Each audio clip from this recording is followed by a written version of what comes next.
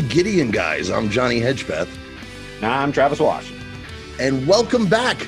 We're back. We made it to season 2. Woo! Yeah. Season 2 of DC's Legends of Tomorrow. And this is the podcast where Travis and I break down every episode of DC's Legends of Tomorrow. For those of you who may be tuning in for the first time, my favorite show, one Travis is experiencing for the first time.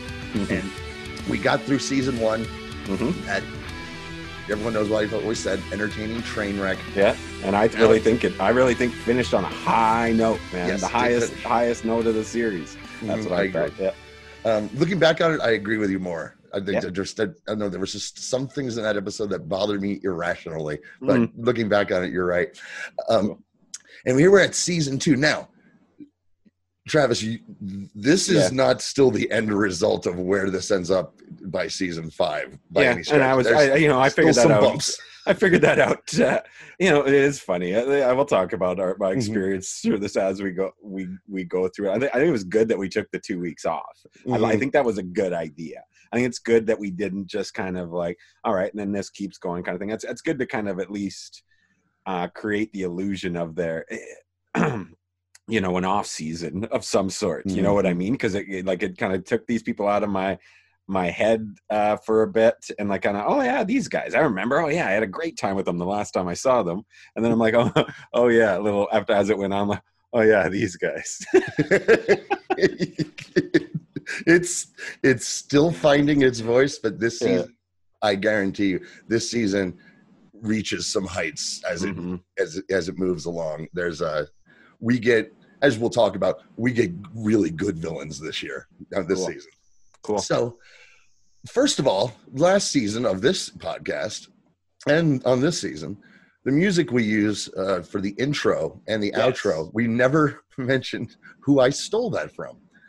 So I'd gone on to YouTube and I found that opening electric guitar riff of the Legends of Tomorrow theme is by Niall Stenson. And our outro music, the acoustic outro music, is by Alex Heflin, who's playing all the instruments. Whew. Wild. Yeah, it's fantastic. Both of them incredibly talented. Yes, and it was about time that we gave them credit. Yeah. And you know what we should do is I should seek them out and like give them credit somehow, or let them know. Just tell them thank you. Yes, kind of thing. And then immediately cease and desist. Yes, exactly. That's what I'm afraid of. But if so, so what? We had a good run. We listened to your podcast. We don't want to be associated with it. So our Netflix synopsis is: in 1942, the legends scrambled to protect Albert Einstein and thwart a plot by Nazis and Damien Dark to obliterate New York City with an atomic bomb. That grabs you. I think that's pretty good. It kind of sets up for I mean, what I assume, if this pilot is any indication of where things are going to go, because I kind of feel like it is, then that's a good way to sum up your first episode of the season. It's partially where it's going, but it gets a lot bigger and bigger in scope and mystical, because this is the season where magic. I'm not spoiling anything, where magic of some sort becomes a plot device. So much so that at season 5, it's more magic based than sci-fi based. Right. More or less. So it's something that really works for them, because the villain's big play when you finally get to it, it's pretty awesome. But that's a few episodes from now. All right. Now, when last we left the Legends, after they defeated Vandal Savage, they were visited by our man, Rex Tyler, from 1942, in another Wave Rider, and tells them not to go to 1942 or they'll die. Right.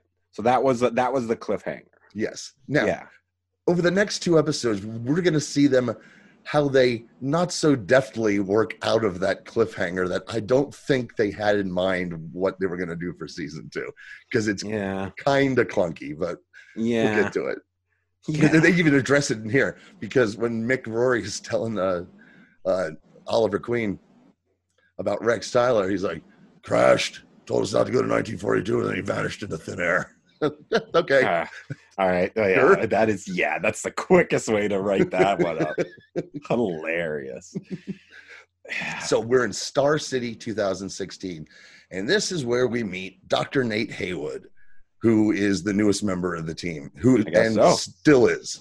Yeah, pretty. He's still on the show. Pretty, yes. Well, we'll talk about it now because you know how Mick has his nicknames. Yeah. Haircut for Ray. Nick Zano, who plays Nate, he's pretty because he's a pretty good looking dude. yeah, for sure. So what is his DC comic story? I knew you were going to ask it. It's very confusing. Because it's very much intertwined with a character we meet at the end of this episode, and they get into it next episode.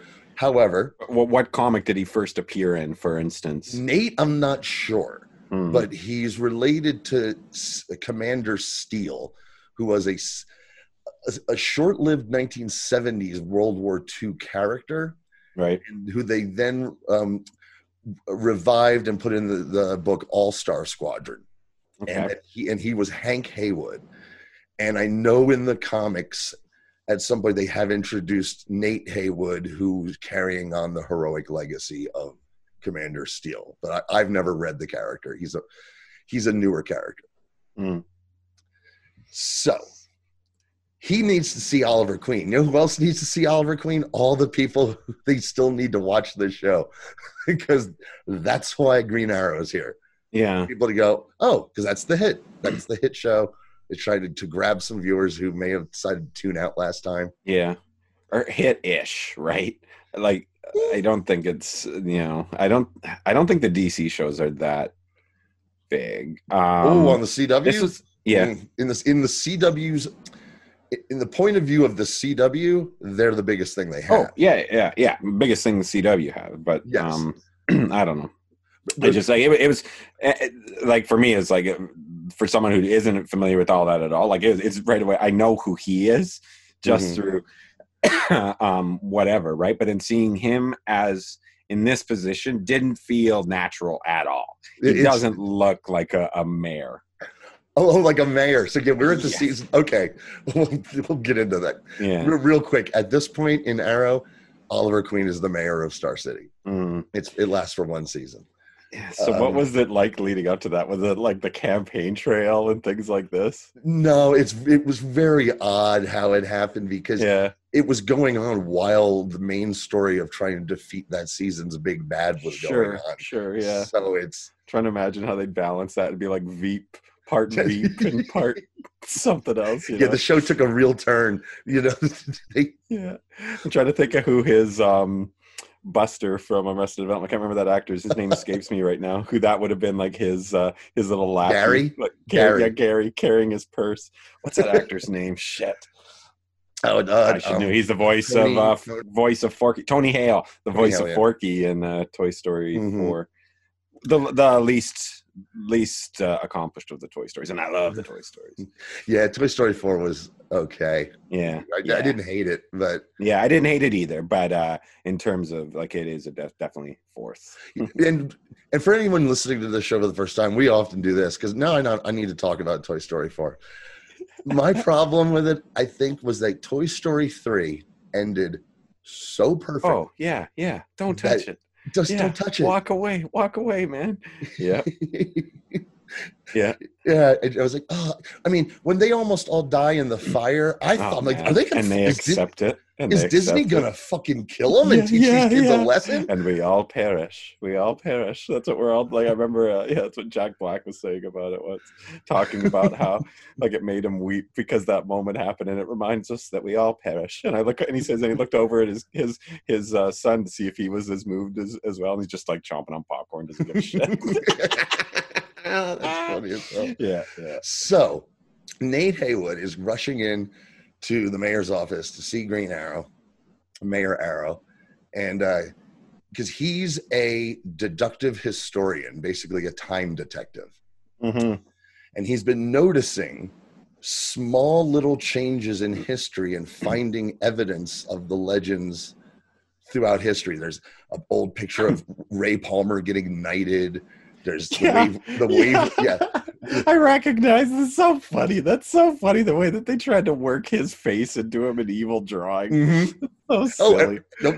And believe me, that's not a throwaway joke. We get payback on that. Yeah, that's funny. But we see the Wave Rider in a hieroglyphic. And that looked a little better. Yeah, that looked more like Fifth Element style. Mm-hmm. And mentions of a blonde-haired warrior woman, the assassin. Right.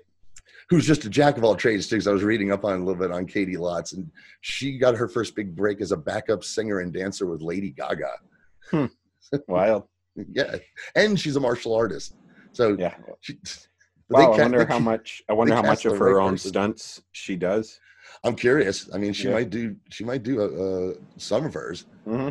You see a guy with a blonde wig. Oh, that's problematic. That is one of the things the creators of this show brought up over the summer. They were talking about how many of the actors of color on these shows, they don't have stunt people of color to play them. They don't consider it, and the creators of the shows said, we understand and we're going to address that in the future. So so that's a good thing. It is. So he being Nate, legends are in trouble. The legends are in trouble because he's found evidence that a nuclear bomb went off in 1942 in underwater outside of New York City. Yeah, and there was a UFO sighting. It matched the description of the Wave Rider. So Ollie he's like, if they hit a nuclear bomb, they're dead. Dun, dun, dun. I was like, no, you're very much wrong. It's such a weird cutaway for the commercial. Yeah. Like, they're dead. I'm like, I don't think we're watching the show, aren't we? Yeah. Come on. Yeah. So, yeah, but that's I didn't hate that. Like that feels just like your standard kind of old comic book teaser. That's true. Yeah. So next, as we come back from commercial, they're in a submarine outside of New York City. Now, Oliver Queen is the Green Arrow, and he's a millionaire, so it's not ridiculous. In the old days, he probably had an Arrow sub. Sure. Because Green Arrow originally was just a pure Batman ripoff in the comics. There was an Arrow cave, an Arrow car. Right. So they find the Wave Rider. And they get in, and there's no bodies. But with the exception of Mick Rory, who's in stasis, and with a gag that I really liked. Yeah, it was pretty funny. Where Nate says, or Ollie says, he's in stasis. And Nate says, how do you know that? And he just points to the computer where it says stasis. Mm-hmm. I thought that was cute. I didn't LOL there. I LOL'd at one point in this. I think I want you to know I want to see if you can guess the one time I laughed out loud this episode. And I'll give you a hint. Okay. It wasn't supposed to be funny. I figured as much. So they wake Mick up, and first thing Mick's got to do is get a few beers, hey, I understand. Right. And he sits down, and he's going to fill them in on everything that happened. Yeah. So the legends over the last 6 months have been traveling through time, fixing aberrations in time. Something's causing these aberrations. Yeah. So they're in France, 1637. So they're chasing down time criminals. That's time criminals. Yeah. Yeah. It's like time pirates, time criminals, but something's up also because they're in France, 1637 to stop Cardinal. I can never pronounce it. Cardinal Richelieu, the villain from the Three Musketeers. Yeah. Whatever. Right away here, I just want to say I love the framing that they're doing here. Like if they're just going to recollect everything, kind of thing, blah, blah, blah. But I kind of wish they would have stuck to just that one, just always talking to Rory again and like coming back to him in the storytelling. And I kind of wished, there's a lot I kind of wished. I wish they would have stuck with one gimmick this episode. You know what I mean? Like it felt like they tried to pack in too many. Or like I feel like this could have at least been 2 episodes. They could have done it. They could have done a lot of shit in this one. Yeah, and they could have done a well enough. I think it would have been a much better story if they would have let it breathe and instead of just trying to pack in so much shit. If they could have just committed to him relaying the story to everything. Like this is what I was kind of hoping. This would have been great He's like, all right, so where's the rest of your other team? After he's kind of told about them bouncing around all through time. He's like, oh, they're in the cell right now. That would have been fucking perfect. Like, you should have just gone around the corner, man. They're just relaxing in there. I agree. They're definitely packing a lot into this episode. They're trying to, they're introducing a new villains. We've got all new emotions, reasons for the characters wanting to do some Sarah and Dark and all that stuff. You're saying goodbye to one of the main characters. You're abandoning them through time and then rescuing them in the same episode. I mean, just a lot happens in this fucking episode. And it's just I think they just wanted to kickstart it, and they just had to try to fit in as much shit as they could. But I enjoyed it because these the bad guys in France have ray guns. So someone has been providing them with future tech, right? And we will see who by the end of this episode. There's someone going around fucking with history, and they're trying to kill Louis XIII before he marries Anne of Austria, starting the golden age of France. There won't be Louis Pasteur and yada yada. Yeah, and they really do make a point of, ergo, we won't have this, and later we will not have an appreciation. Jerry Lewis will never get the appreciation he deserves. Like, he's just trying to go all the way down the line here. They're dressed as musketeers, which I liked, and so Ray's shrunk down, keeping an eye on the king, and Sarah is pretending to be the queen's handmaiden, and Sarah and the queen get it on. Yeah, I love this. Like, where's Sarah? And she's just getting there. Wait. I was definitely, I was teeing that one up for you, buddy. Yeah. Not everyone very happy about that, but we'll get to that during IMDb Curious. Interesting. Oh yeah, I'm sure. Oh boy.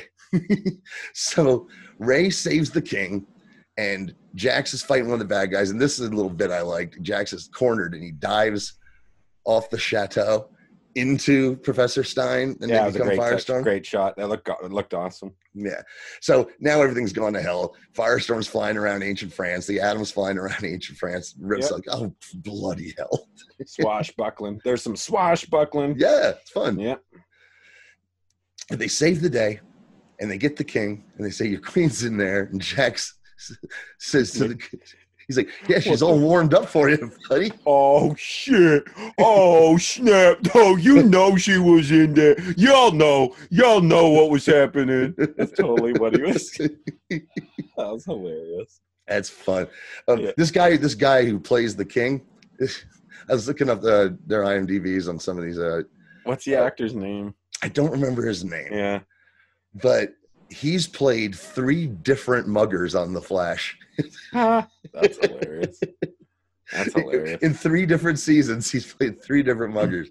That's funny. I thought that was must be having a good experience with them. That's great. Definitely. Yeah.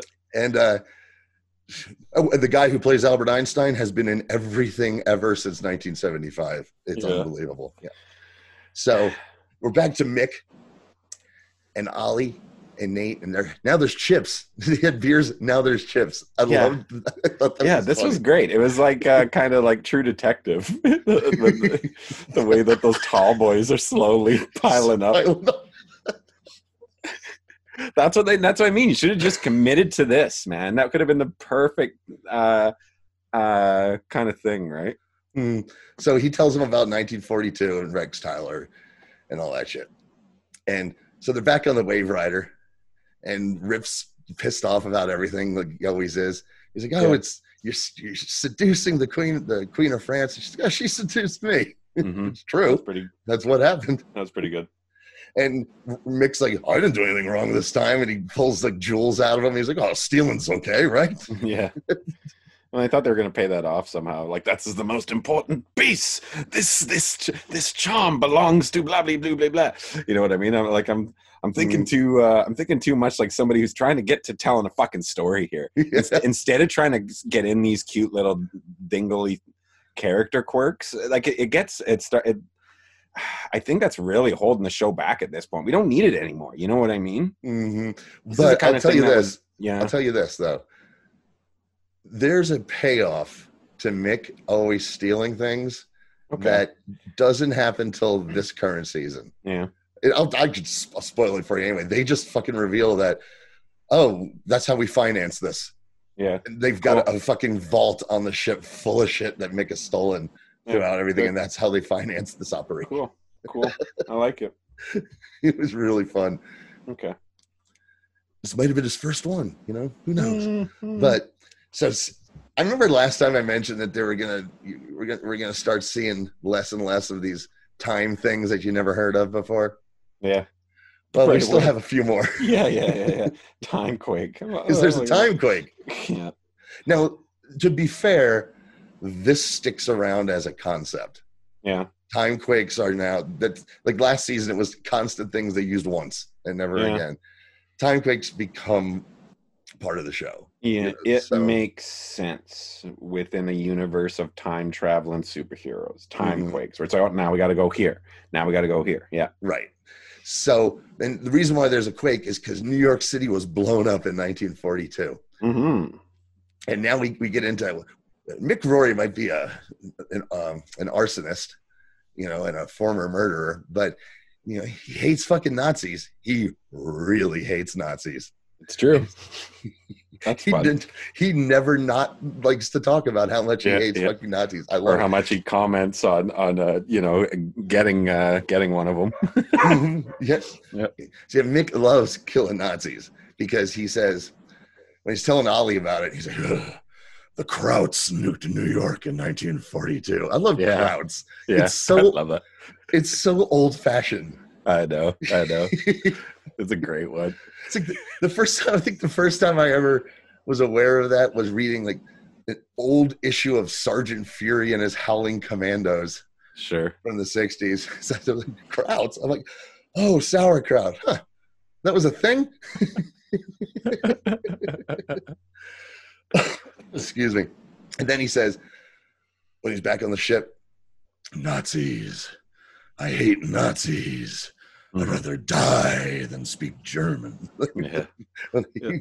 It's good stuff, man. All of it. It's kind of like they've earned it. You know what I mean? It's like they're still cashing in what they can. While they can. I mean, surely after a while, maybe something else will happen in history, and it's like, oh, okay, I guess we can't make fun of Germans anymore. But for now, it's just like, yeah, they're the number one. Well, I don't think you're ever. Well, hopefully, we're never going to get to a point where we're not allowed to make fun of Nazis. Germans, I've forgiven the German people. Yeah. He wouldn't even take German in school. That's what I mean. That's what I'm saying. I'd rather take Latin. Yeah. It's a dead language. I keep telling you, it's a dead language. Who says that? So we're history's last line of defense. I like that. That's a good. That's a good tagline for the show. I think it was Stein. Yeah, it's good. Because Jack says he's like, I like the sound of that. Yeah, that was a cool little bit. They're hammering in so much in this episode. Mm-hmm. I recognize that. I enjoyed it for what it was, but I remember rewatching this recently. I was like, wow. This isn't over yet? I kept thinking, well, that's the end, right? Oh no, there's more. Yeah, that's what I kept thinking too. I'm like, is this an hour long? Like, did they do commercial free on the CW?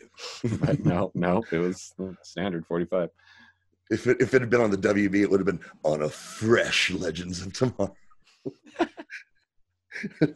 The WB's gone, right? Yes. Yes. WB and UPN merged to become CW. Is that what happened? Yes, it's something like that. They all ended up as the CW.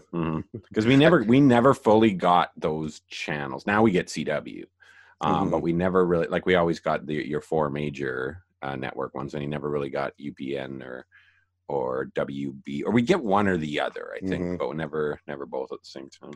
I remember when they both debuted, the WBs was annoying because they decided that their mascot was going to be a character, Michigan J. Frog, one Warner Brothers cartoon. That he was only in one, and he's annoying. That's a classic. The WB. Yeah, well, that's a classic story, man. I love that story. Oh no, the cartoon is great, but that is your mascot for your launching new network. Wasn't great. And UPN, the only thing UPN had that gave them the edge is they had Star Trek Voyager. And I was like, oh, okay, that's the one I'm watching. They had Buffy Smackdown for a while. Eventually, yeah. Yeah, they had Buffy for a while. Mm-hmm. It was weird. Then Buffy went like back and forth. Yeah, it was interesting. Yep. All right. Then WB got Gilmore Girls, so it all just started evening out for me and Betty. Yeah. So they see that the Allies are still going to win the war, but only in 1947. Yeah. And during this, they noticed that Albert Einstein went missing in 1942. On like the day of the announced victory. Yeah. So that's how they deduce that the Nazis got a bomb. Now, this is all over the IMDb, so I'll bring it up now. Yes. Okay. Albert Einstein could not build an atomic bomb. That's it.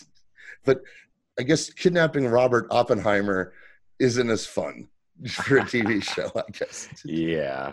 Because that is pure old-fashioned comic book shit. Sure. Like, we got to protect Albert Einstein because he'll make an atomic bomb, because that's what everyone thinks. Well, Albert Einstein is responsible for the atomic bomb. No, he isn't. Not really. That's just a common mythology.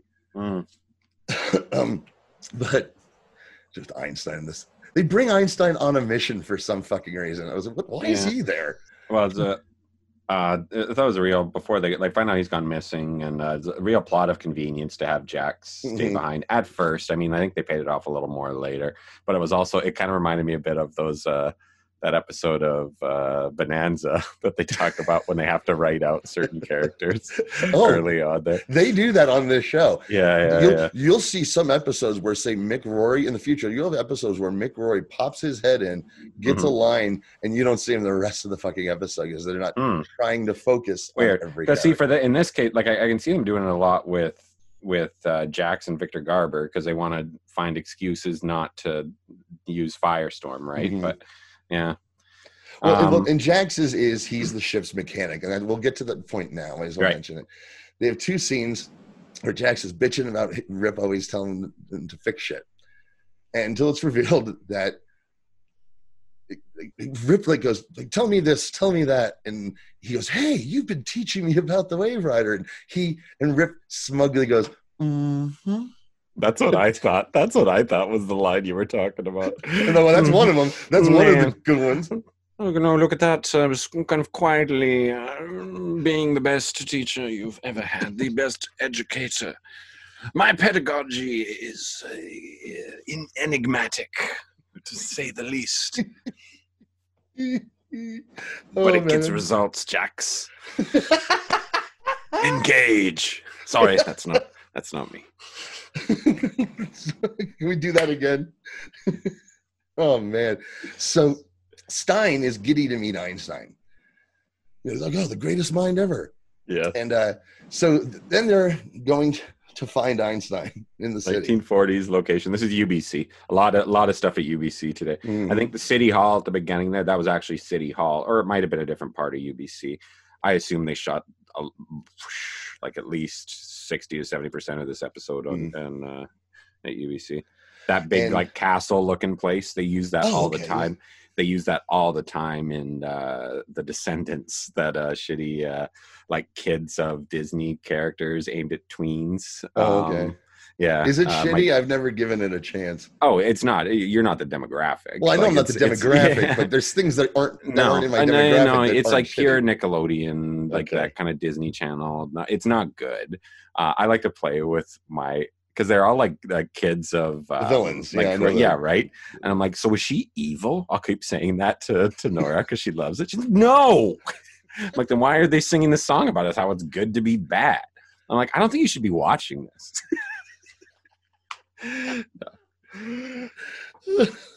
That's fucking hilarious. Yeah. What should do? Mom, Dad's doing it again. Yeah, pretty much. So I'm telling you, man, have you figured it out yet? My first, the only time when I LOL'd this episode? I think it's coming up. I think it might be coming up because there's one other line that I really thought was not a line. It's a visual. Oh, a visual. Okay. As soon as we see Albert Einstein, I was like, give me a fucking break. We're going to get to it. We're almost there. We're almost there. So they're in disguise. Rip's an admiral, Rory is a soldier. Mm-hmm. They all look fucking awesome. They look great. That's what I was going to say. Too. Yeah. I am such a sucker. I think I've told you this before. I am a sucker for 1940s period pieces. Sure. And they just jumped off the screen. The costuming of the 40s outfits in this episode, I adored everything, down to the fucking cab. The cab that Sarah gets in. Like, this is where I like to, of all the places they jumped, and they jumped a lot of places, this was definitely the one that felt the best this time around, or like that they really nailed everything. Yeah, everybody, they really checked all the boxes, right? Of just the way the four of them were all dressed, right? They really tried to get every little part. I love that shit. Yeah, me too. So they have this scene where they're walking down the streets of New York. Stein says, so how do we find Einstein in a city of 7 million people? And Ray says, well, we just looked for the physicist with the crazy white hair. And Stein looks at him indignantly and he's, I meant the other one. And Riff says, well, according to Gideon, there's a cocktail party at Columbia this evening. And Mick says, cocktail party means booze. Where is it? He goes, Columbia. Why doesn't anyone ever listen to me? I laugh. I was like, that's fun. I like that we see Gideon's face again prominently a couple times today. That's good. Yep. Oh, and Sarah looks great in her costume here. And she's off because we found out she's been trying to track Damien Dark. Damien Dark. Yeah, there was that scene earlier where Ray had caught her. Yeah. Tried to offer his condolences. And she's like, yeah, I'm working on it. Yeah. What were those tabs you just closed? It's like the opposite of when a girl walks in on a guy. It's not quite nothing. So she finds Dark and he's with the Nazis and they're making a deal. Also, Damien Dark, that suit of his, that black and white pinstripe. Mwah. Yeah, he looks great. That's a great choice of actor and part. You're going to get to enjoy watching this guy chew this part like a ham bone. And it's so much fun. He really, as the show gets a little sillier, he embraces the silliness with his performance. He's so much fun. Like when his season on Arrow as the big bad, it was fine. He was just, I'm evil. And through this show, he becomes evil and funny. So that's I'm really looking forward to getting to experience that. So they're at the party, the nerd party, as Mick says. It's a nerd party with Einstein. Also, Ray interrupted Sarah about to go after Dark. He says he obviously has the uranium. We'll follow it for the bomb. Yada yada. Mm-hmm. So. Go ahead, because I'm not quite sure what the sight gag is. So please, just as soon as I fucking saw his face and the actor they had dressed up to look like Albert Einstein, I was like, what the fuck? Come on, just the wig? It's just like, it looked like oops, Mark Twain wandered onto the set. It's just like it was so weak, man. They could have done. They needed to do more with like his eyes or something. It was so first draft, and it was like that the whole way through. The actor did the best he could. That guy. Like I said, I looked up his IMDb. He has been.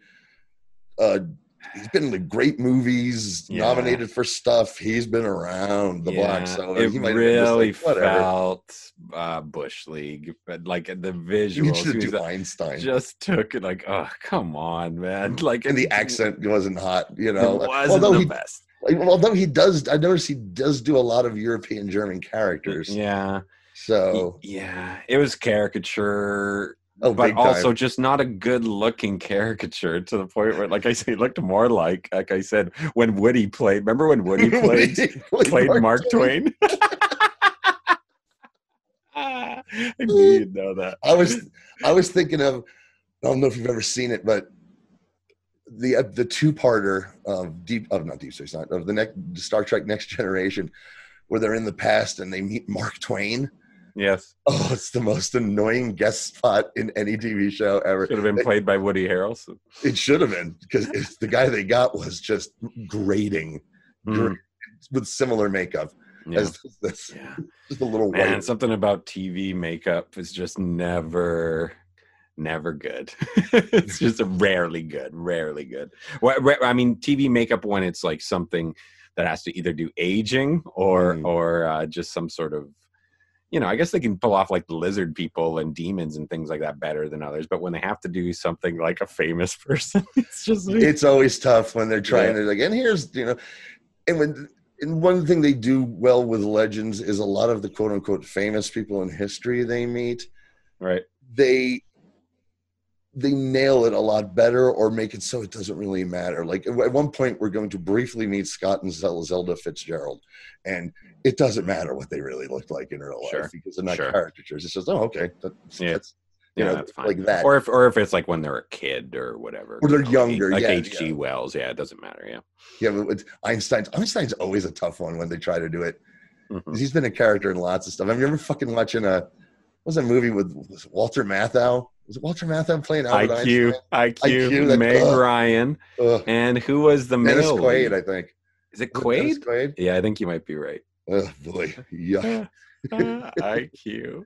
Hilarious. Matthau is Einstein. I know. And I love Matthau, but that movie stinks. Hey, boy. Of the Walter Matthau Homer. So Rip is figured out there's Nazi spies at this party. Yeah. I'm shocked you missed this because he's sipping his champagne. Yeah. I found our spies. Mm-hmm. How can you tell? Did you notice the stitching on their lapels? It's exquisite. I missed that. That's hilarious. It's exquisite. You got to just go back and just watch that part. It's fucking hilarious. He's looking over his shoulders, sipping his champagne. Yeah, he was enjoying that. He was enjoying the bubbly and this. What's his? Yeah, well, the other guy, what's his face? Rory is chowing down on the hors d'oeuvres. Yeah. And even as they're like taking off to do something, he's like, "Here, give me that crab puffs." Mm. Yeah, but Rip was getting smashed. Yeah, you got to get a little liquored up when you're gonna murder Nazis like Stone Cold Pimp. When he starts shooting Nazis, he's just like, "You're dead." Boom, you're dead. Bang, he looks badass. It's like James Bond shit. Yeah. It's great. And takes another swig of champagne on the way out. Yeah, it's pretty badass. It's like I mentioned the last episode we did. If it's killing Nazis, you can be doing anything you want with these things. He's killing Nazis with impunity and having drinks while he's doing it. Right. I thought that was pretty. It was probably my favorite badass Rip moment we've had yet, to be perfectly honest with you. Sure. So, but before that happens, we find out that not only is the makeup on Einstein rough, Einstein is a pig. He's grabbing chicks' asses. He's trying to finagle a three-way. And apparently... In the 40s. Did they even have three-ways in the 40s? Was that even a thing? I didn't think they even knew about that. I don't think they even had blowjobs in the 1940s.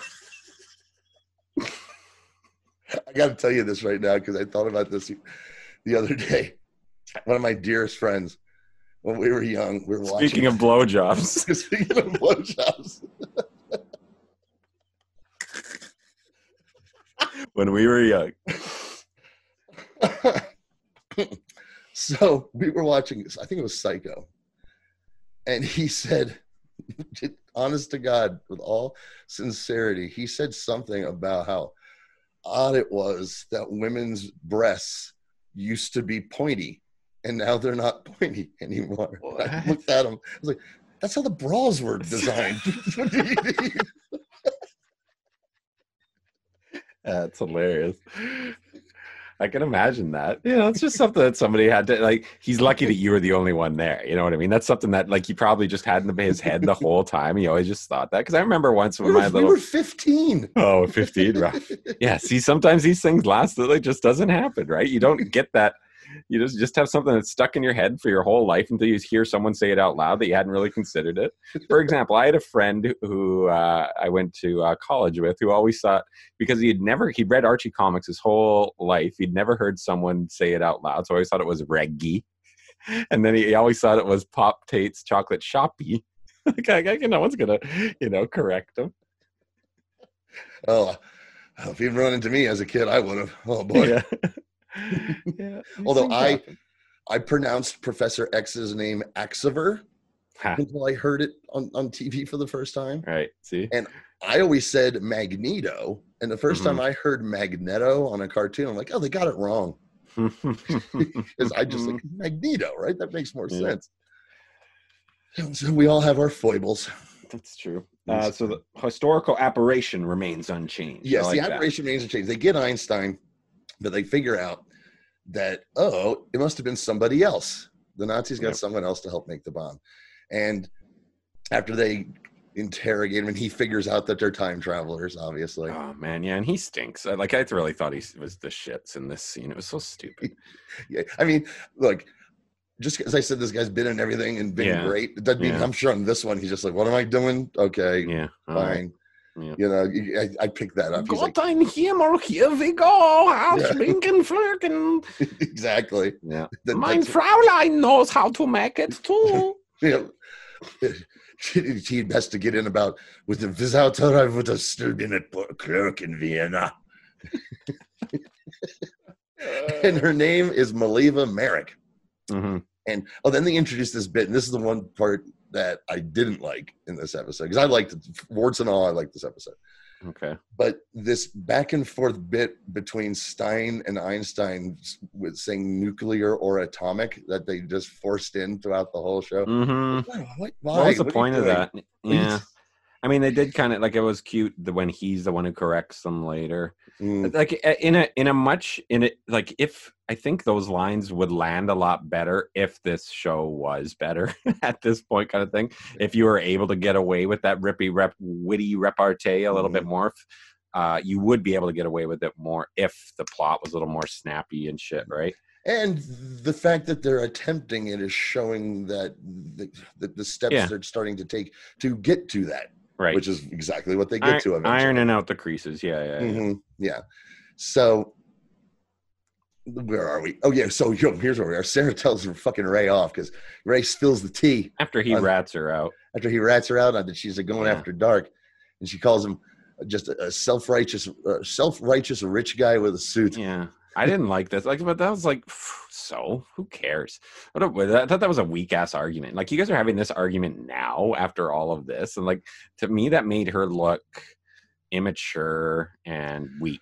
Well, when they weren't, like, I don't know if they were trying to make her look weak. They were supposed to look like, oh, there's just dissension in the ranks, kind of. No, thing, I think they were trying to play into, in this episode, Sarah is obsessed with revenge and making poor decisions. And, she's still going to evolve into being the leader of this team. But in this case, this is the man who killed her sister. Still trying to shake that assassin label. Yeah. Yes. Yeah. So she's trying to shake that while wanting revenge on Damien Dark. Right. Okay. So then he's like, yes, and this suit can track uranium. And Victor Garver's line delivery here is something else. And I'm going to give it a shot. Okay. So Ray says that the suit could track uranium. And Garver says, and lead us right to the Nazis' nuclear bomb. That slowly. It's bonkers. Yeah. Yeah. I was like, what just happened? Yeah, I'm still not liking him, man. I'm still not liking him. Well, he sticks around for a while. I know. Well, they're going to introduce new family for him too and everything, so give him other people to act with as well. So now, tell me this: where in Vancouver would one try to replicate Hoboken, New Jersey? That's exactly what I wrote down. Cut to Hoboken, British Columbia. I don't know where this was exactly. It could have been a number of places. There's a lot of little. They're not showing too much of stuff around them. It's just by water, right? And there's different docks and different ports all along the entrance there. So I couldn't tell you exactly where, but it was clearly British Columbia. But Hoboken, New Jersey, my friend, home of Nazi U-boats and Frank Sinatra. Yeah. So Damien Dark's there with Marek, and she's built them an atomic bomb, which, okay, fine. They got some uranium. Where'd she get the parts? You know, it's pretty bonkers. The Libyans.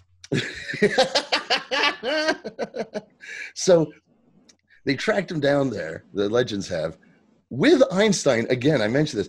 They bring him along on the mission. Why? Yeah. What can I at least have one of them shiny guns you is always shooting at the baddies? No. Just stick behind me. Oh, E equals MC shit. Something like something stupid. E equals MC crud. But then we get a line and the delivery of that line, which saves this entire episode for me every single time. The legends attack the Nazis. Mick Rory fries a fucking Nazi and says, and you see this guy burning. Yeah. And he says, I love roasting Nazis. Yeah, I wrote that. And I was like, yay! I knew you'd be into that, my man. Is it okay to set Nazis on fire? Let's ask that today in our roundtable discussion. Oh boy. You know, God, I might know a few people who would take that argument in just some twisted, weird way and not think that they're wrong. Non-prejudiced people, but just with just their minds are cuckoo. Sure. And I'm related to a few of them. Yep. I don't go to a lot of family reunions. Rough. I know that feel. Yeah. So Sarah goes after Dark, and she starts fighting him, and he's immediately kicking her ass because he's Damien Dark. You know these shows. He's a top-notch bad guy. And they fight for a little. He says, interesting technique, a League of Assassins, am I right? Yeah. And he's just so like, you pose no threat to me. And he's kicking her ass. Ray can't disable the bomb. Mick gets shot. They have to fall back. Sarah doesn't want to. Sarah, you have to fall back. And so she's like, fine. And as she's falling back, she does make sure to kill 2 Nazis. Yeah. Oh, man, on the way out. Like, it just showed you, like, oh, Jesus, man, you could have been helping out a lot of people here if you were. You could have made this a lot easier if you hadn't been thinking with that revenge. Thinking about got that revenge on the brain. So we cut to Rip and Jax, and this is where they reveal the Wave Rider. He's been teaching them about the Wave Rider. But he's also, Rip's working on a time scatter, which I think does pop up again. I don't think this is a one throwaway device, but I can't be sure. But I think it might. And that's a last line of defense, the thing to do in an emergency. Trying to explain that. Duh, oh boy. So the Nazis still have a nuke. They're underwater in the U-boat. The Wave Rider goes to fight them underwater. They're not really good at it because it's underwater. Ray hits them with some missiles. They load the atomic bomb onto a torpedo, and they're going to shoot it at New York City. Yep. Gets fired on a collision course. And when Dark gives the order to fire, it's sublime acting just over the top of of Neil McDonough having the time of his life, because they cut in on a close-up of him and he just says fire, totally. I loved it. I was like, that's top-notch villainy. Big time. And so he time scatters the team, which is essentially he's sending them to random places throughout time. Yeah. And he can't send that. Yeah. He can't. Right there. Like, that's a cool gimmick there as well. Like that's a gimmick in itself. That's an episode in itself. They've been zapped in different parts. That's a season if you really wanted it. I mean, for a team, you do want to get them together, but it's at least an episode of getting them back from different parts of time. Anyways. I know what you're getting at, because it's like, and they fix it in this episode. Yeah. Although it does become referenced again. They work it in again. So it just felt like this could have been an early arc. This could have been like the first 3 or 4 episodes if they wanted to. Yeah. And they also, it's feel they got a lot to get to. And this, last season, it's a 16 episode run. This season, they gave them a 17 episode run. What? Yeah. How does it? It's so bizarre. Yeah. It's weird. I'm like, we just got a lot to fucking do in this season. We're just trying to cram it all in. We got one more. Did it air in like the summer or something? It's like it just doesn't make any sense. Well, no, most of them are 24.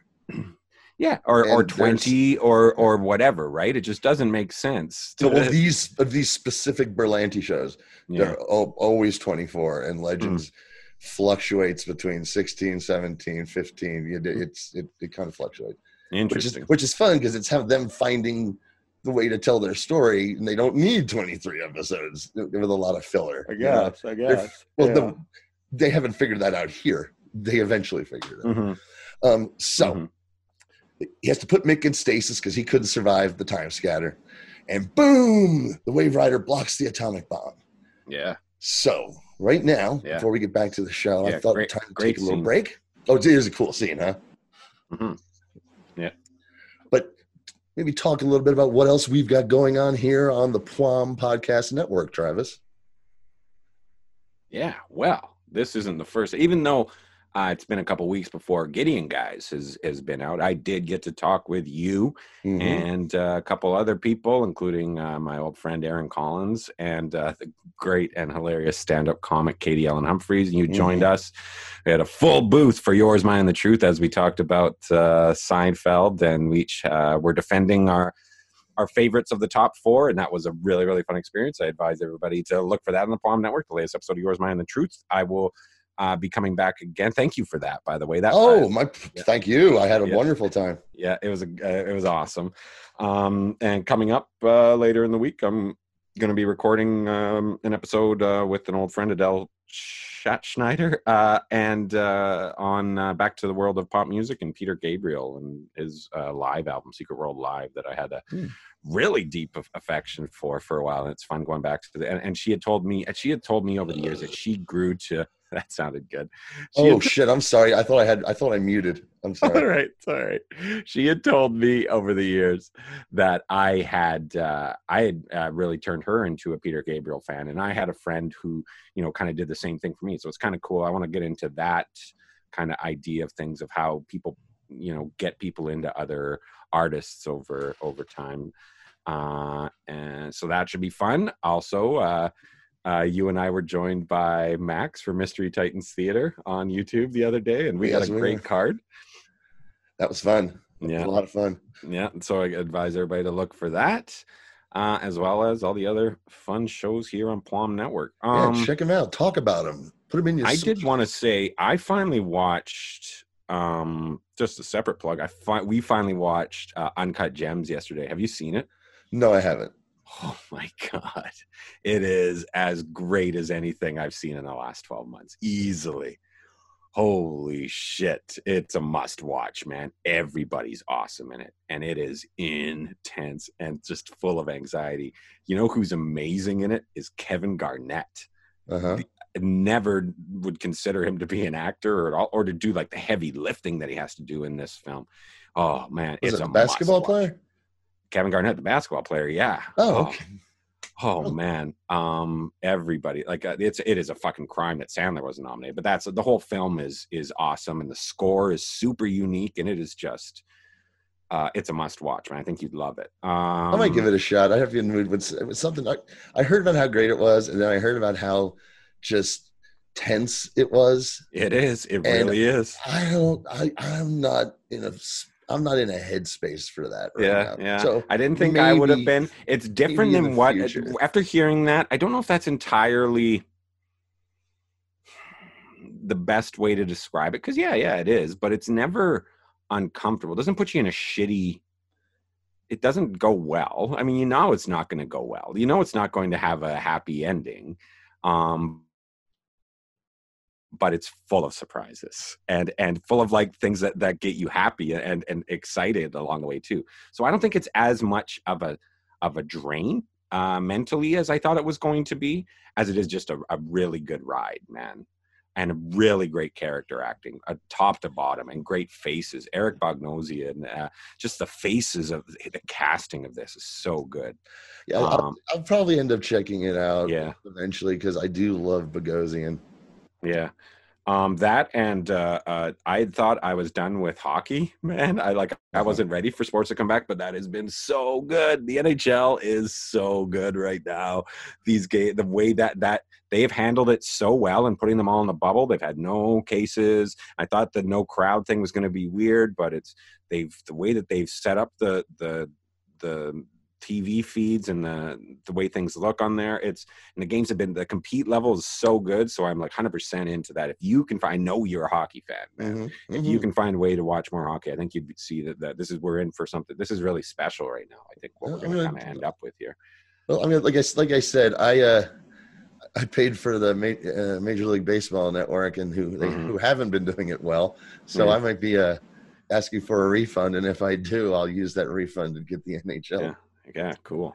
I mean, it's not cool that shit's not going well for them, but it just you can really just see the night and day of how the two leagues have handled things. Yeah. Oh, baseball has not handled it well. It's not great. No. But hey, I guess I'm a little complicit. I was like, I just need to watch baseball. Oh, hey, oh my God, I was so happy to see the Tribe on TV. Have you seen some of those cardboard cutouts in the crowd? Yeah, somebody did Bernie. Weekend at Bernie's. Yes, that was fucking hilarious. That's so funny, man. That was the funniest thing that movie's ever been associated with, including itself. I don't know. My brother, when he has a mustache and sunglasses, he can pull it off pretty good. So they'll just have these different pictures of him at parties of him looking like Bernie. So I don't think that. Funny. I think that film's created a lot of joy. Actually, oh no, here's a quick story. I used to work at Blockbuster with back when it was around, and it was at the time when AFI put out their top 100 films, and you could put their candidates and ones that were AFI. You could put these stickers on the films around the thing, and I put one on Weekend at Bernie's 2, not Weekend at Bernie's 1, Weekend at Bernie's 2. AFI's top 100 films of all time. Okay, well. It's hilarious that you beat me to the Weekend at Bernie's 2 story, but let me share this one with you, my friend. Okay. My ex brother-in-law, who's a great guy, really great guy. His one really annoying trait was whenever we all go out to eat, he'd always bring his own hot sauce because he ordered his hot sauce on the internet from Europe. Hottest thing, it was illegal that it's to be that hot in America, that kind of shit. God. And he'd always do the shit with, do you have hot sauce? Yes, we do, sir. But he'd pull it out, he goes, but you don't have this hot sauce. And every time his wife, me, and his sister would go, geez, Jeff, Jesus Christ, I don't want to. But he's a great guy. Yeah. And we had all gone out to dinner. They were driving us back to where we parked our car. And him and his wife, we got to talking about movies. And I might have made a Weekend at Bernie's joke about being a bad movie. I don't remember how it started. But they were in the front seat, we're in the back seat. And he says, pretty much verbatim, well, yeah, Weekend at Bernie's, that's not a great movie. But I'll tell you what, that Weekend at Bernie's 2 is great. And and they started going off about how awesome Weekend at Bernie's 2 are. Wow. And me and my wife were just going, what? My wife gave me a look like, shut your fucking mouth. Shut it now. That's hilarious. Now I kind of want to watch it. I've never seen Weekend at Bernie's. How can you, we were trying, I remember me and my friend when I was putting it, I'm like, how could you even make a second one of these? It's like that. What's the tagline? The rotting stench of comedy. Well, no, I think there's like some voodoo involved. Voodoo, yes. Yes. He's kind of brought back in as a voodoo guy, so he's dead but moving around, zombie shit. Right. So right. I'll give it to that guy for his performance. That's pretty fucking awesome. Sure, for sure, man. And if Silverman and McCarthy were able to squeak another payday out of that franchise, good for them. Good for them. Yeah, they seem like good guys. Silverman. The second time you and I have talked about Silverman in as many conversations.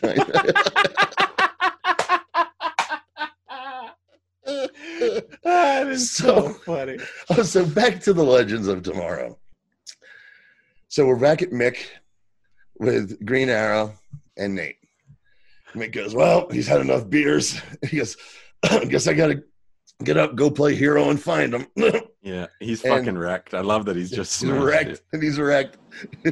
Which this starts becoming, they have a lot of fun with Mick Rory's an alcoholic, and they never ever really, like I said, they don't have a sit down with him about it. He's drunk all the time. Mm-hmm. And for a while, just not all the time. Mm-hmm. I like that. That gives them, like, him getting shot. That's a nice sequence of events. Is Sarah not being able to get back there and help, her being stuck with revenge, leads to him getting shot. And because he's the one getting shot, he's the one who can't get time jumped. So he has to be in, like, the little stasis or whatever that's still healing him. That's really good. I like that a lot. Yeah, I like that. So basically, he's been sitting underneath the ocean for 80 years. Yeah, while everything else. So while he's existed, he's been underwater. That whole time, which I like shit like that. Yeah, me too. So Green Arrow here literally says, well, we got to go find him. He goes, well, yes, I don't have time to time travel. How about this guy? Yeah, I like that. And he tells Nate, he's like, come on, you want to go on this adventure, which was kind of cool. Mm-hmm. And because that was good. Like, he could tell, like, remember, like, he's like, well, you're the Green Arrow, aren't you? Right at the beginning, he's like, just conversation, Joe. Oh yeah, but he could tell right away. Like, I think I think that's nice. It's like, real knows real kind of thing, right? Well, so exactly. And back to that scene when he meets him, that you just brought up, when he says, well, it's because you're the Green Arrow, is why I know you know about these people. And he basically says to me, he's like, hey, you got back after being lost on an island for 5 years, and when you got back 2 weeks later, Robin Hood was in Star City. Duh. It was real. I'm not stupid. No, it's good. And so they got to go rescue the legends, and with his help, Nate's help, they can find them. Mm-hmm. So he's got a lead on Ray. I think he finds something in like a tabloid that says Jurassic Man or hoax. And we cut to South Dakota in dinosaur times. And 70 million years ago. Yeah, caveman Ray Palmer with a full beard and long hair is fighting. And like probably stock footage of like of that a T-Rex that they use on like any show, I'm guessing. Like, maybe. I don't think. I don't know. It was. They do a lot of now. They get their special effects budget and they pick and choose when they use it, because there's a lot of dinosaurs on this show. Yeah, really? Yeah, that makes sense. I want to see somebody go back and freak out like Homer in that one that one Simpsons where he keeps going back and fucking up time. Yeah. He just like starts stomping on everything. So they find Ray. Mick saves him with the flame. He burns the dinosaur. Mm-hmm. And he says, "You found me." And that's where we hear the line. No, Pretty did. Yeah, and that's when he gets his nickname that sticks around to this day. Which, the first time I heard it, I was like, "That's weird," but no, I like it. Haircut. He recognizes game. Yeah, I'm a handsome man myself. You're really pretty. We ever get lost in time, Pretty, you better look out. Ray and I have spent time in a stalling. Ask him. Yeah. And I used to think he was the hot one. Fresh fish. He spent a lot of time in prison, you see. Yeah. And so, as you know, these things happen in the prison ship. It's fine. So then they got to travel to Tintagel, England. 821, where Professor Stein and Jax are wizards for a medieval prince or some shit. And the iPod joke is so fucking dumb. There's no way. He's showing his iPod. He goes, do you want to look into my magic mirror? And there's like, cut off their heads. Yeah, that was stupid. And they saved them. Then we get to the one that I dig so a lot. 1693 Salem. Right. And, witch trial Salem. And they're about to hang Sarah Lance for getting all the Salem. Oh, poor thing. Yep. And she's going to be hanged for corruption. And she says, they were happily corrupted, winks at one of them, and Luke gets all blushing. And in a great touch, she doesn't need to be rescued. She just kicks all their fucking asses because of course she can. She's Sarah Lance. Yeah. And then they show There's some good casting here of like the yokels. Like, we're gonna burn her, man. Like that one guy's face looked like really good, kind of local British Columbia freak. Local. Do people cast for that exactly? With that exact description? So, man, when X-Files was in town, those were the busiest motherfuckers around. When I first moved here, that was a problem. I was too pretty. Now they got actual characters named Pretty. So, oh boy, the tables have turned. So they get on the ship. Nate meets Gideon. And she plays him Rip's final message. Which was nice. He says, it's a hologram. He says, you were the best crew one could hope for. And history is yours now, my dear legends. I have to go finish filming the last season of Broadchurch. I have commitments. Yes. Is that it? Mm-hmm. Yeah. For the whole season? No, half of the season. Yeah, that's weak. Because it is kind of weak in general that they can find everyone else, and how are they going to?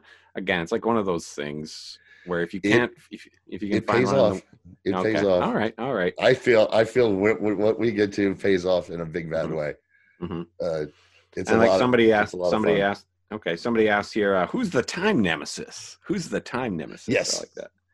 There's a time nemesis out there who's causing all this shit.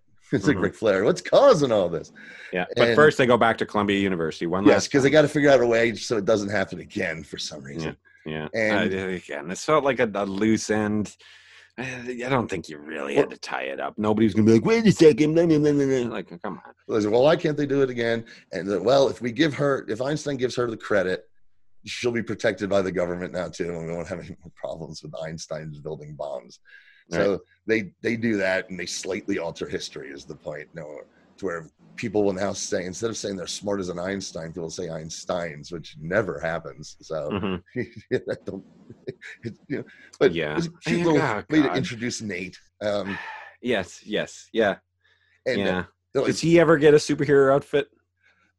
Yes, yes. I'm not gonna spoil anything. He gets superpowers. Cool, good. I was hoping for that. He gets an outfit that he rarely wears because it's very over-the-top superhero gaudy. Mm-hmm. So they don't get a lot of opportunity to actually use it. But when they do use it, it's always a lot of fun. Cool. Yeah. But it's Star-Spangled Banner shit, dude. It is red, white, and blue, stars and stripes. He turns into steel. Like their version of what you'd be familiar with, Colossus from the X-Men. Okay. Yeah. Right. Which is a lot of fun. And that's something they just choose not to use on many occasions. Interesting. Where you're like, just turn into steel. No, so steel is in like Shaq and like the Superman. No, he turns into living steel. Okay. Yeah. But his name is his code name is Steel. Okay. Interesting. Right. Which they also never really they fuck off with these superhero names pretty quick. Yeah. So one last thing, or a couple last things here. Well, they're still packing in a few more things. Yeah, right? They're still packing. They got to tie up. They got to tell Einstein, don't be so much of a jerk. Don't be an asshole. They fixed that. And then we got back to Das Boot one last time. Yes, but they're posing as OSS officers to do that. So we get to Das Boot. And the Nazis are like, well, just get us another bomb. And Damien Dark's like, no, you had your fucking chance, Fritz. and they're like, well, what are you going to do about it? Your partner's not here? And then we get the big reveal of who his partner is. And it's Eobard Thawne, the Reverse Flash. That's what I thought. Zips in and kills all the Nazis. Yeah, and that looked pretty cool. That looked good. Yeah, But again, it's like, whoa, now you're packing this in? Wow, okay, all right, so now we got this. And that would have been enough, but... well, this is now we see our villains for the season, or the beginnings of our villains for the season, because without just not giving anything away, this becomes the Berlanti-verse version of the Legion of Doom. Cool. So we have a super villain team up going on. And because Reverse Flash is the Flash's arch enemy. Yeah. Who has been played by two characters. He's been played by, oh my gosh, his name escapes me, and I'm kicking myself. But are they playing in canonically the same person? He changed his appearance. Like it's not like an Earth 2. It's not an Earth 2. Well, it gets into that too. Okay. But no, this character, the Reverse Flash, when he first shows up, people think he's a different person because he changed his, he get futuristic plastic surgery to look like another guy. And so that's the way they write it off. Yeah, but they also it's a good plot device. It really works. And then they go to this actor because the other actor also plays a lot of other parts on these shows. He's always reprising this character from another dimension and all this shit. Anyway, they go back and forth. This Eobard Thawne looks more like the one in the comic books. In the comic books, he's blonde. And the other actor is outstanding. He was, remember the TV show Ed? Of course. Yeah. The star of Ed, whose name is escaping me. Oh, yeah. Yeah, that was a good show for a while. It was quirky. It had like a 3-season. Michael Black, I remember on that show. Yeah, and Justin Long. That's where Justin Long got his start. He also played JD's brother, who was a recurring character on Scrubs as JD's brother. Yeah, I think he started in Canadian TV. Oh, definitely did. Damn it. Can't remember that guy's name. I can't believe it's blanking on me right now. It's real likable. He's never. It kind of looked like they thought he was going to be the leading man for a while, kind of thing. He's never really taken that next step. Yeah. But he's good. But on this show, when he plays Reverse Flash, he's sinister. I can see that. He leans into being the most sinister character on these shows. It's a lot. And I can see as him getting older. Like, I wonder how, like, he's got to be in his 50s now, that he's like that kind of boyish, you add some crow's feet to that. Yeah, you could turn that into a villain PDQ. Okay, so one last thing. They're getting ready to leave 1942, but they're confronted by the Justice Society of America, who were referenced in the last episode. Our Man's not with them, but it's Commander Steel, Obsidian, Vixen, Dr. Midnight, and Stargirl. We'll talk about this next episode, but when they said they were going to debut the Justice Society, I was like, well, that's an interesting choice of characters to use, because not all of those characters were 1940s characters in the comic books. Dr. Midnight was Commander Steel, sort of was, but he really wasn't in the Justice Society, and the other characters were characters from the 80s and 90s. That's when my nerd alarm went off, and I was like, oh man. But just the Justice Society itself exists. Was that before the Justice League? Oh yes, that was the original super team. That's what I thought. So why? I mean, but technically, then it was Superman and the other big names, right? No. Because it's still Golden Age, right? Justice Society started in the Golden Age. Yes. 40s. So why couldn't it have just been? I'm sorry. Maybe I just don't understand what you're saying here about why would it be so weird for all of them to show up in 1940? Well, no, just because Stargirl was not a character in the 1940s. Oh, comics. Okay, I see. And this incarnation of the Justice Society is not the. Okay, I got you. No, I'm like, oh man, but it works. It's fine. It's just that's dumb nerd shit for me. But that does go off. Speaking of dumb nerd shit, one last thing before we sign off. A little part of the show I call IMDb Curious. And let's see what we got here. Here's one review from the IMDb. It said, except for having written a letter to President Franklin D. Roosevelt in 1939, Albert Einstein had nothing to do with the atomic bomb. Not even his famous equation, E equals MC squared, had any role in the development of the A-bomb. See, for a second there, I thought that was how this guy was like, except for writing a letter to Franklin D. Roosevelt, I have never felt compelled to write a single thing. But this episode...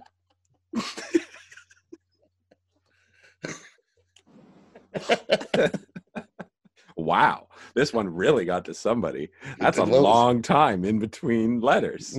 I know it's well, it was the 1940s motif. It really inspired him.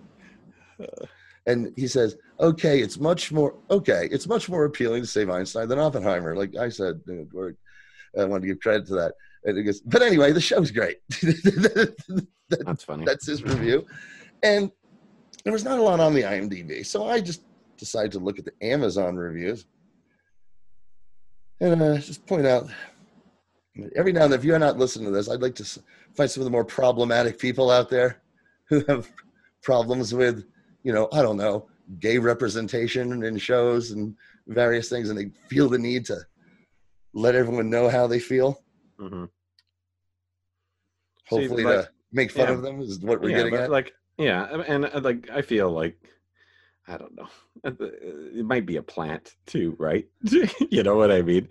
Like, but look, this is why we do this, because of people like this. And it could have been somebody from the CW. Okay. CW could have Okay. And we're gonna have a little contest.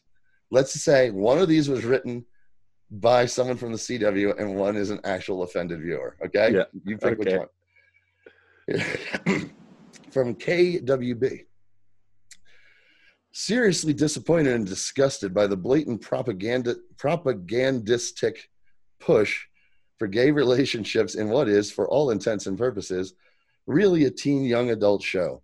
In the first freaking 5 minutes of the first show of the second season, the remaining female in the band starts groping the woman she is supposed to be rescuing.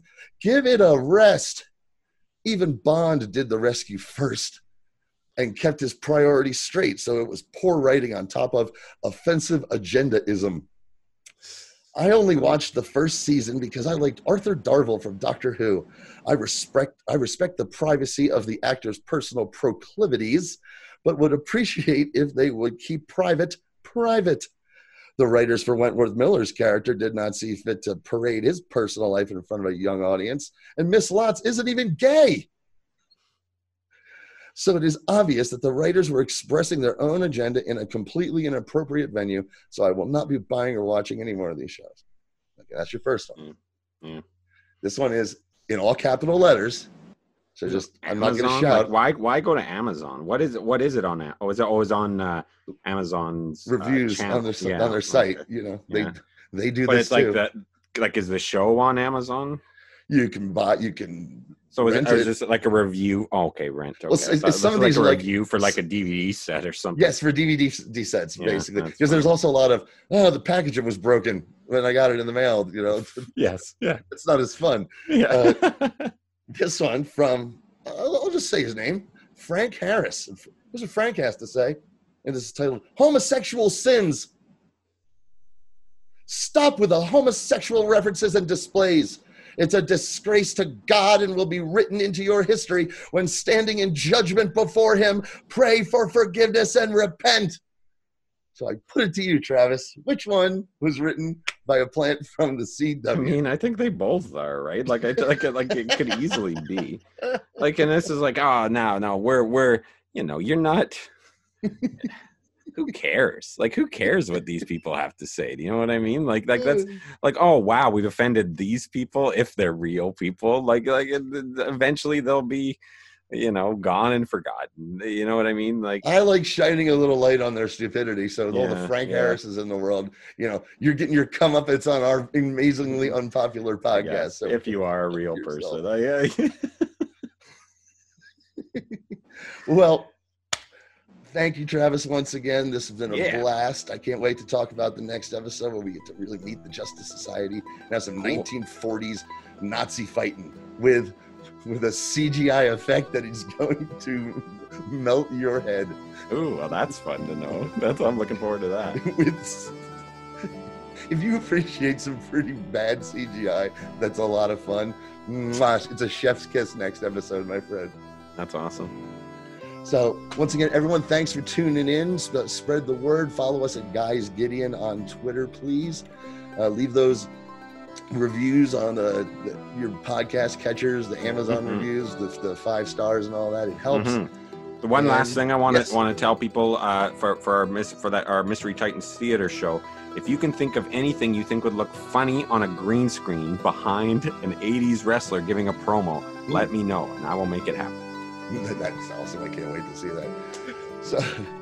So from me and Travis, thanks for tuning in, and we'll talk to you next time. Adios.